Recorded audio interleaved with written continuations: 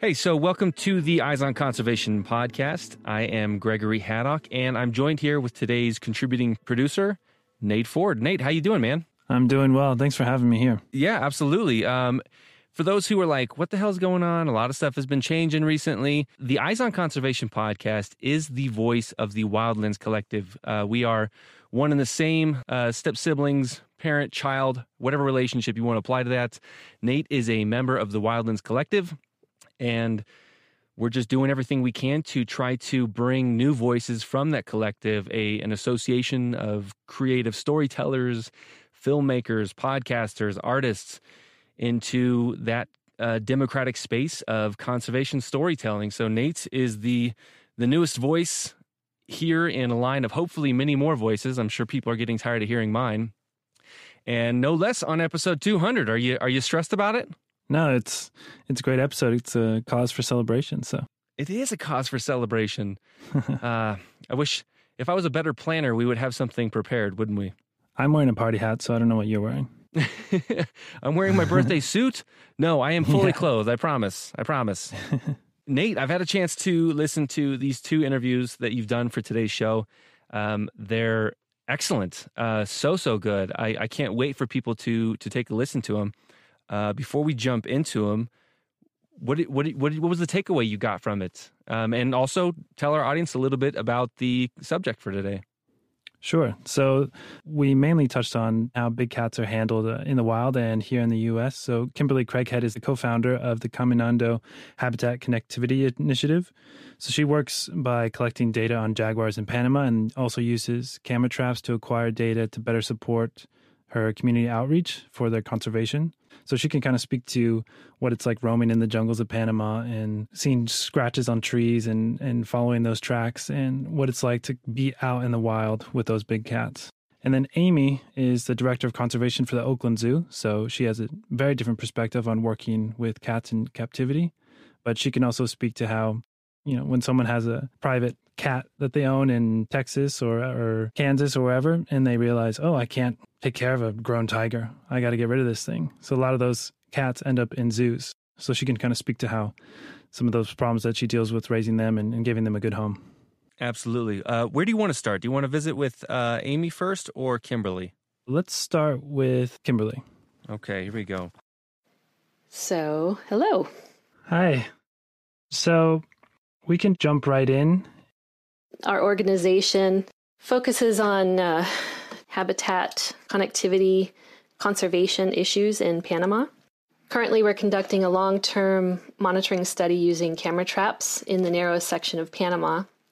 And so what we're doing is expanding our camera trap program. So we're going to areas that show the red zones, which indicate areas of high habitat suitability, to see if they're there or if they're not there. How did you initially get into conservation? I was basically just born a wildlife biologist. For me, there was really never anything else that got me so interested. But it also just runs in my blood. I'm actually a relative of Frank and John Craighead. They were pretty famous. They pioneered the use of GPS technology to create collars for tracking wildlife. They were the first to implement that and to study grizzly bears in Yellowstone National Park. Wow.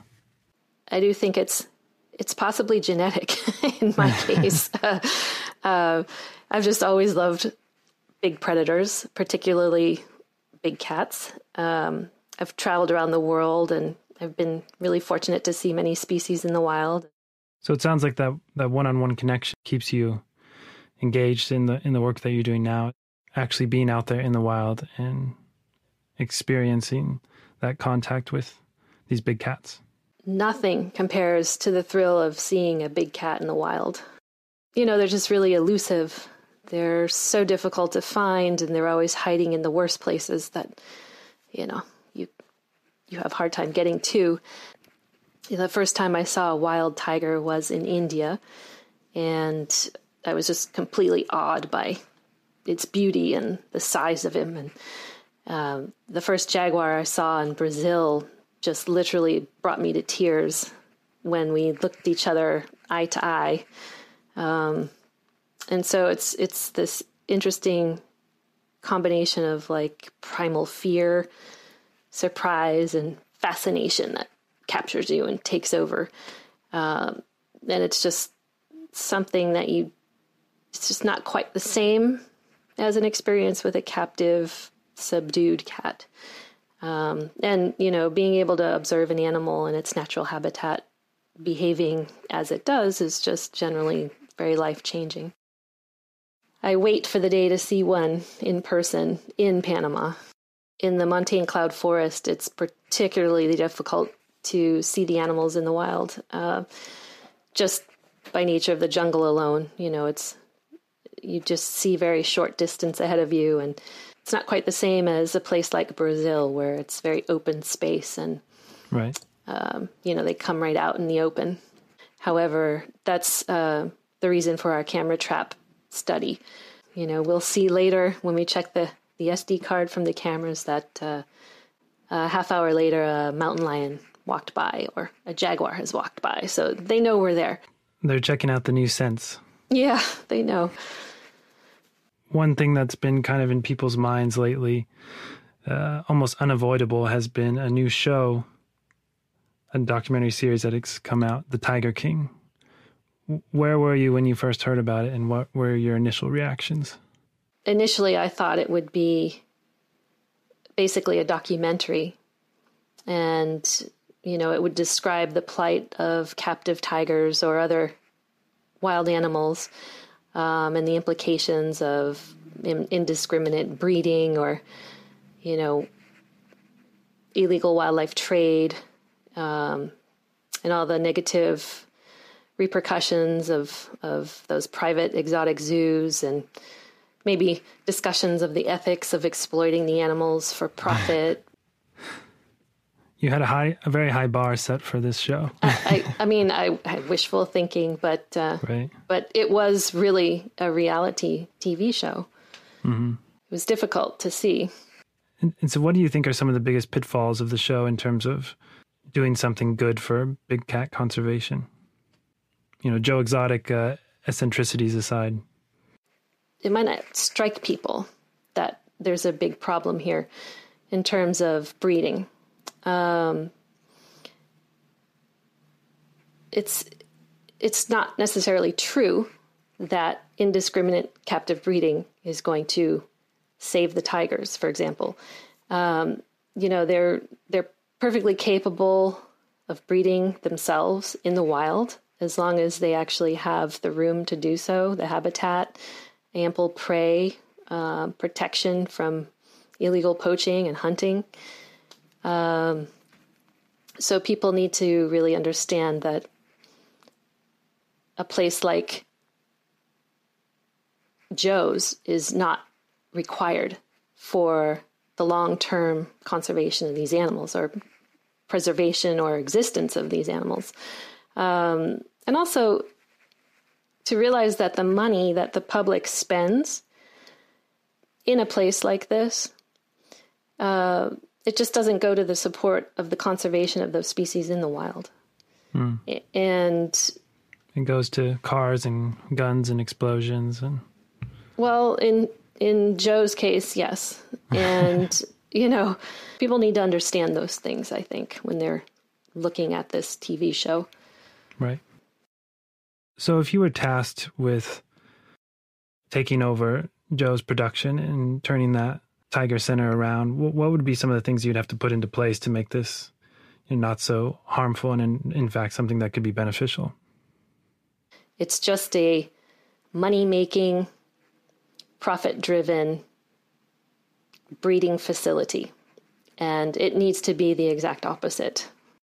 A real sanctuary is not going to breed the animals. It's not going to sell the animals. It's not going to trade the animals, and it's not going to allow any hands-on contact with them.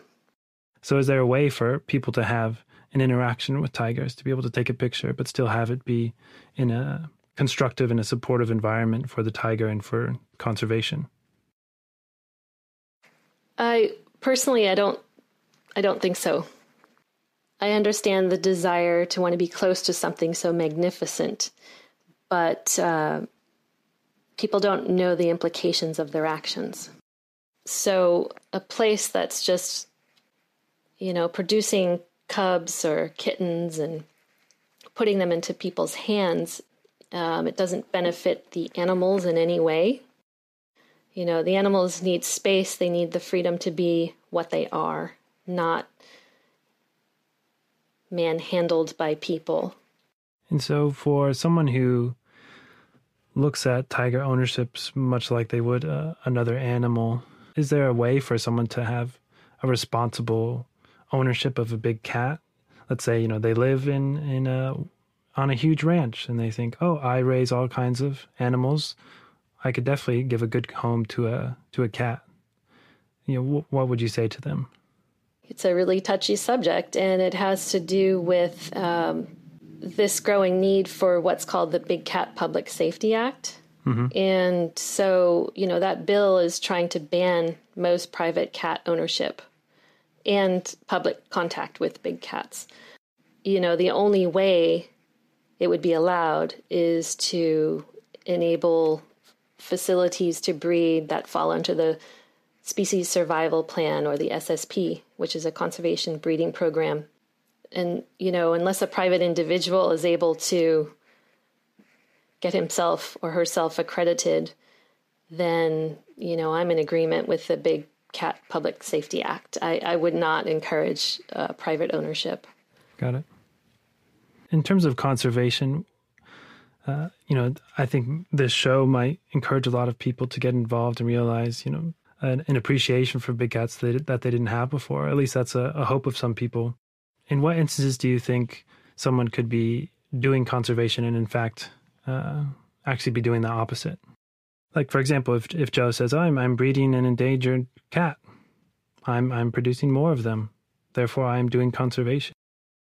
It falls under the guise of conservation, but it's actually not in Joe's case. He's pulling the wool over people's eyes into believing what he's doing is conservation work, but it is not at all. And again, in fact, there's just, a handful of legitimate sanctuaries that are doing conservation work in terms of, giving the animals a good home to live out their lives after having been saved from a place like Joe's. So do you think a place more similar to the one featured with Carol Baskin, where they aren't breeding? Possibly, but, I don't believe any of her profits go towards conservation of the animals in the wild. And for me, that's a key point. It's a key point to make sure conservation is for wildlife, not for self-profit. People like to have their hands on things.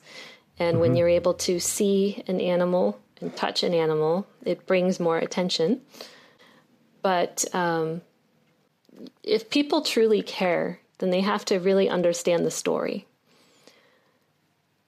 It's not just about touching something in person for your own gratification. It's about understanding the big picture and what is needed so that these animals can pursue in the wild where they come from into the future.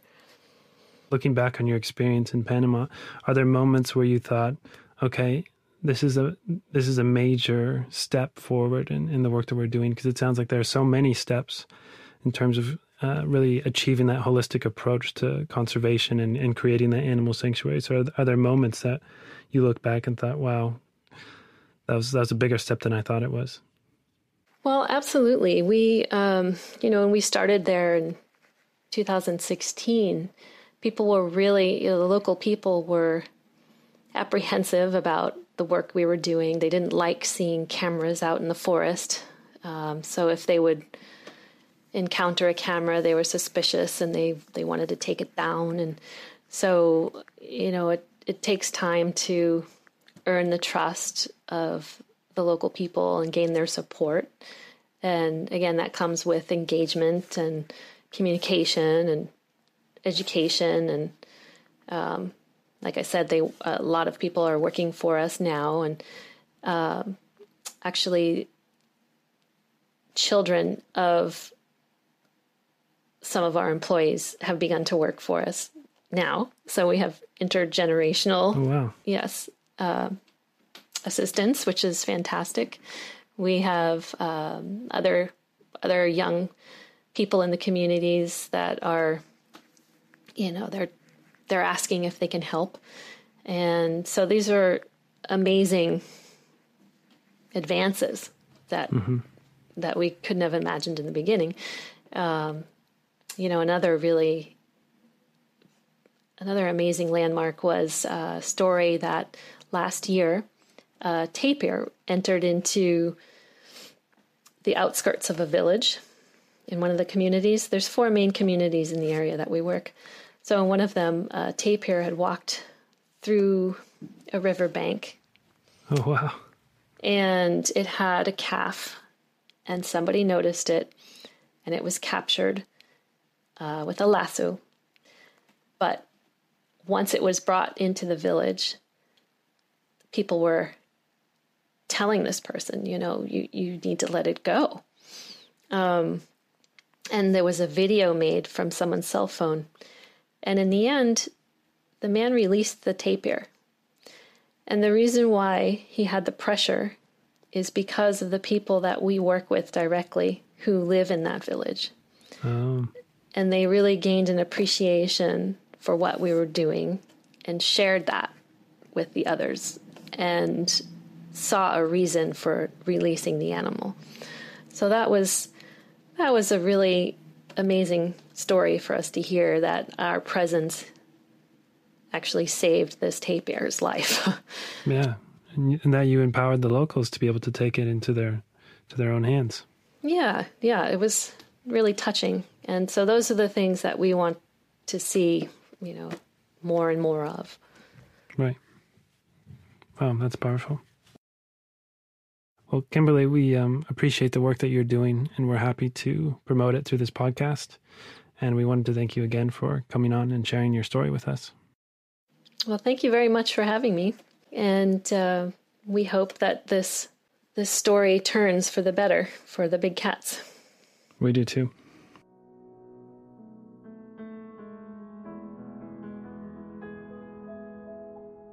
I tell you one thing, if I am in a forest or jungle and there are giant cat scratches on any tree, I'm not walking towards the scratches. I'm definitely heading in the opposite direction. I'm sure that there was a ton of stuff in that conversation that came across as absolutely wild. What was the biggest takeaway for you when talking with Kimberly? She said there's nothing like encountering cats in the wild. She's like, it's almost a spiritual connection. And she talks about how one time she broke down in tears just based on the beauty of encountering that animal in the wild. So, she does her best to share that enthusiasm, and I think it comes across. Yeah, that's really cool. Obviously, the elephant in the room is the Tiger King, and the Netflix docuseries that has just been radically popular, as you kind of mentioned later on, as kind of the perfect storm for its popularity. In the Tiger King series, they talk about, hey, we're doing the work of conservation because, it's an endangered species and we're helping these animals reproduce. What's the problem with that? Actually, nothing Joe Exotic is doing is good for the animals. Kimberly talks about how they don't need help reproducing if they have the proper environment to do so in the wild. Yeah, absolutely.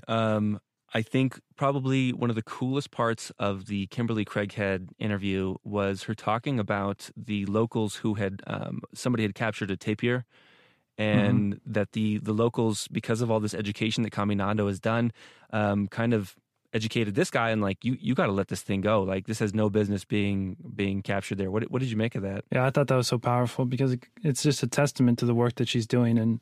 And she doesn't want to be the person who's out there saying, this is what you need to do. She wants to educate others to be able to make that decision themselves and, take strides in making sure that this conservation is happening and these animals are getting treated in the right way. Absolutely. Nate, did you watch Tiger King? I did.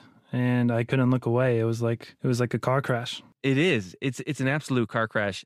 Did you feel like there were any at all redeeming qualities of the Tiger King series?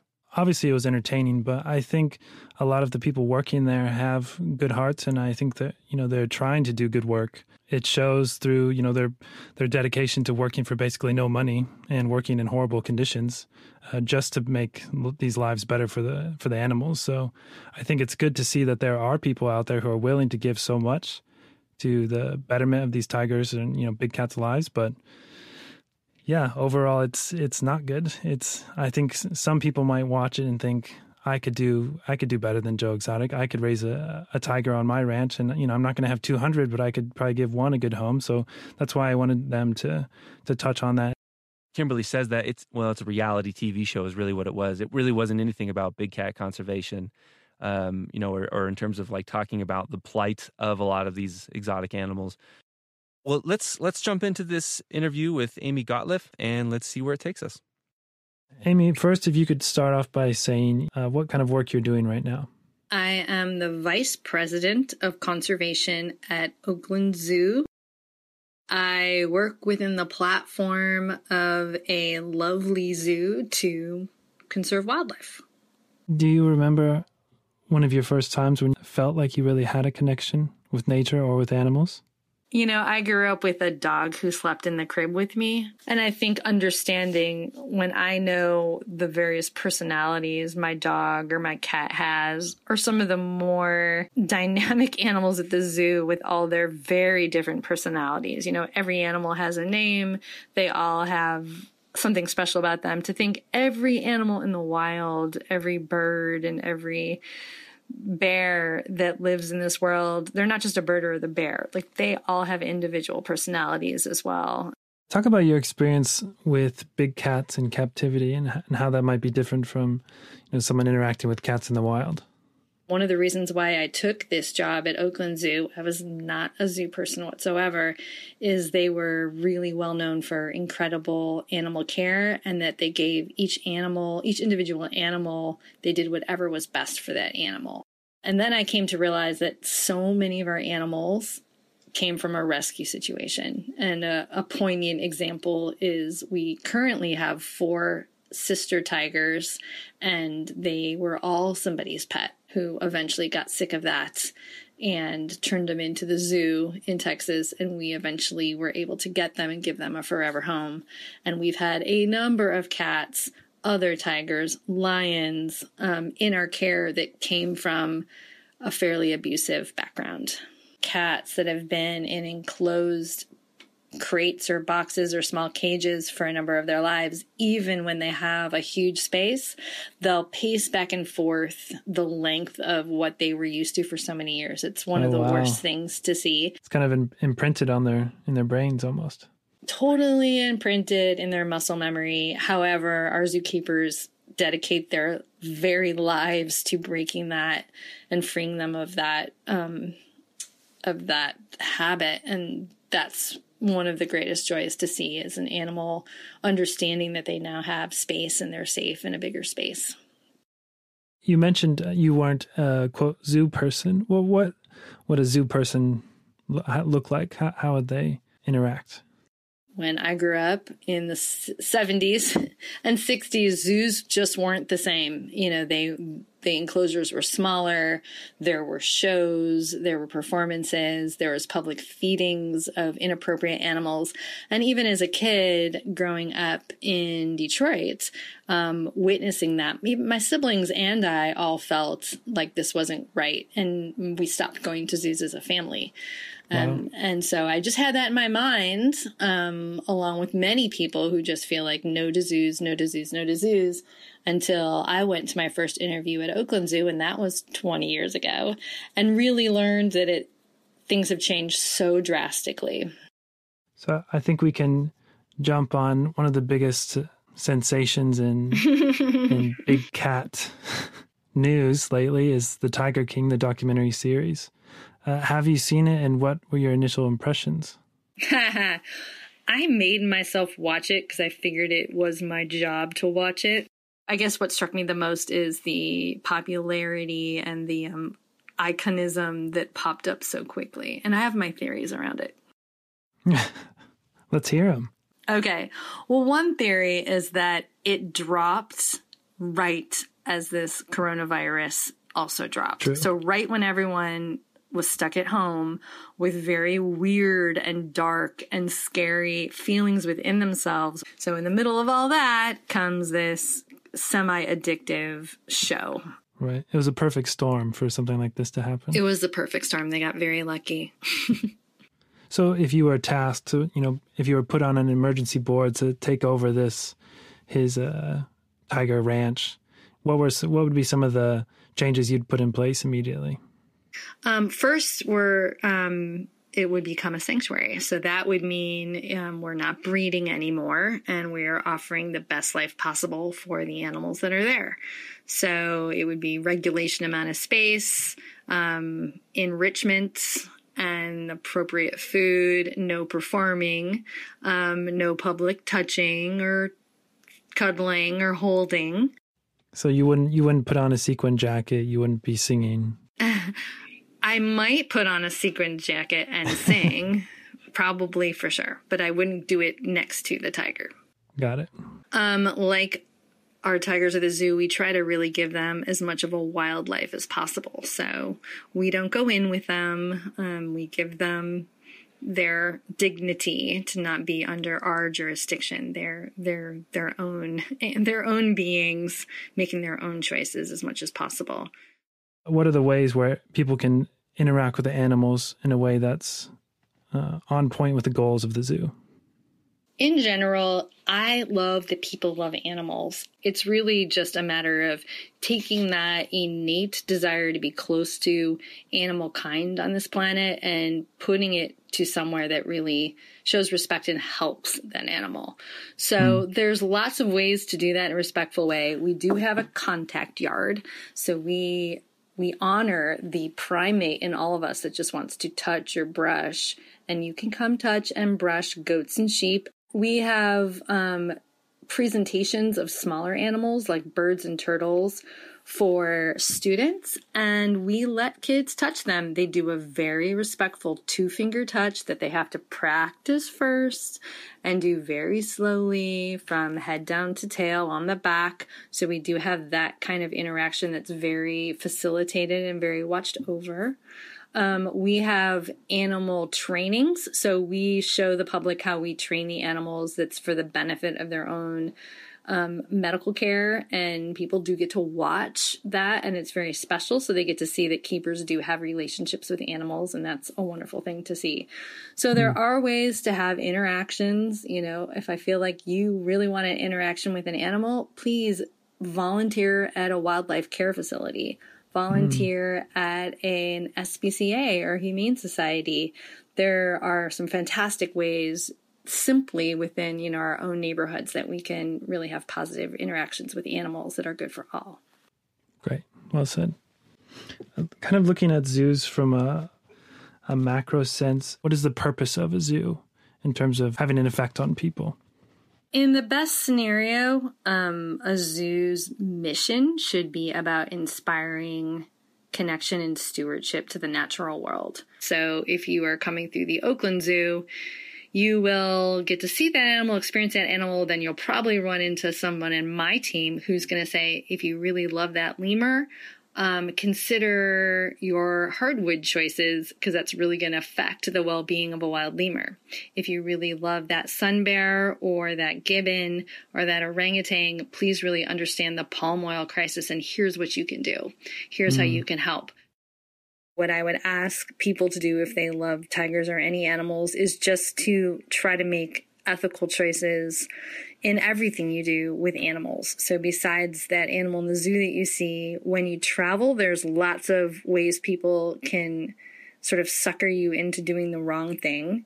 You never want to get your picture taken, whether that's with a tiger or with a parrot on the beach, or a llama going down the street or an Asian elephant. Always say no to that. But if there's an animal that you love, there's just a species that you feel like this one really speaks to me, find a small organization that's doing work in the wild and really try to help them. Create a relationship and let them know your skills and try to really dig in and be part of their team. Let's talk about Big Cat, ownership, exotic animal ownership for that matter. Is there any scenario where this could be a positive thing? Or if, I imagine so many people watch The Tiger King and they think, well, he has hundreds of tigers. He's not treating them right, but I have a lot of land. I could handle one tiger. I could give one tiger a good home. What would you say to that person? I would say that they can go get a little tiger at the Humane Society. It's just not the right thing. We have thousands of pet or captive tigers in the United States, and probably at least half or less than half of that amount of tigers in the wild right now. True love of an animal isn't about owning it, as exciting as it sounds. There are tigers that need rescue for various reasons, but there are giant, wonderful sanctuaries for those animals, true sanctuaries. One that is right here in California called PAWS, the Performing Animal Welfare Society. And I remember when they had to retrieve many, many, many, many tigers that needed a rescue, and they give them wonderful lives with huge enclosures. So that is the best case scenario for a captive tiger, a space like ours at Oakland Zoo, with staff to keep them enriched and professional zoological training to make sure they're getting what they need. That would be the case for PAWS or other huge sanctuaries.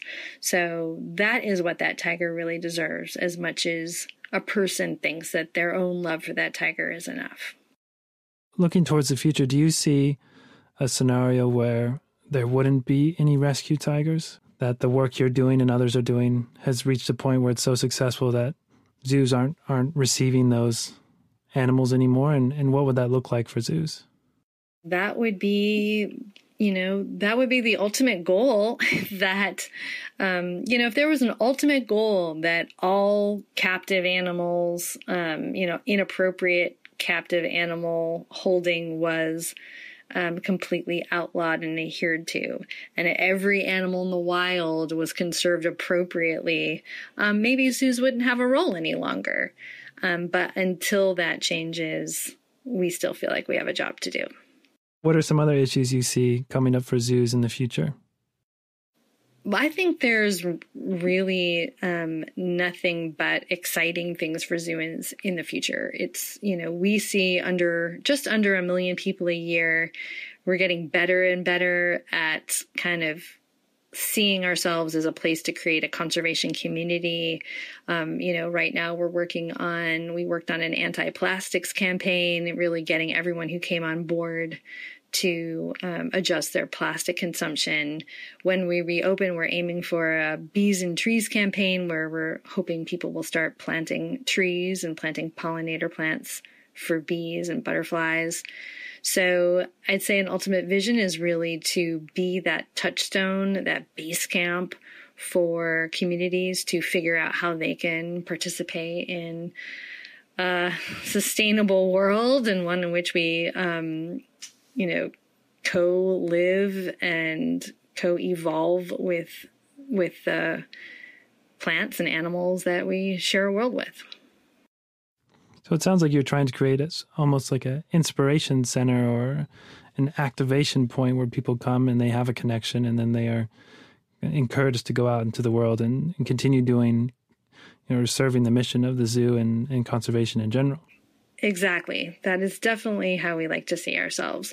Let's pretend it was a huge, beautiful place and there weren't any animals in it. We would still want to teach people about tigers and activate an action around those tigers. We would still want to do the same thing for black bears and mountain lions and your neighborhood raccoon. We would still want to teach people how we can live in a world where we're all coexisting and kind of celebrating how fortunate we are to live on the earth. Wow, that is amazing. Sounds like you are taking, and the zoo is taking a holistic approach and trying to make this a global effort, and that's great. Research shows that people really want to do the right thing. If they're told what's the right thing and what's the helpful thing, they're actually on board, and that's exciting to see. Amy, it was great hearing from you, and we appreciate you taking the time. Thank you guys for your whole alliance and the work you do as well.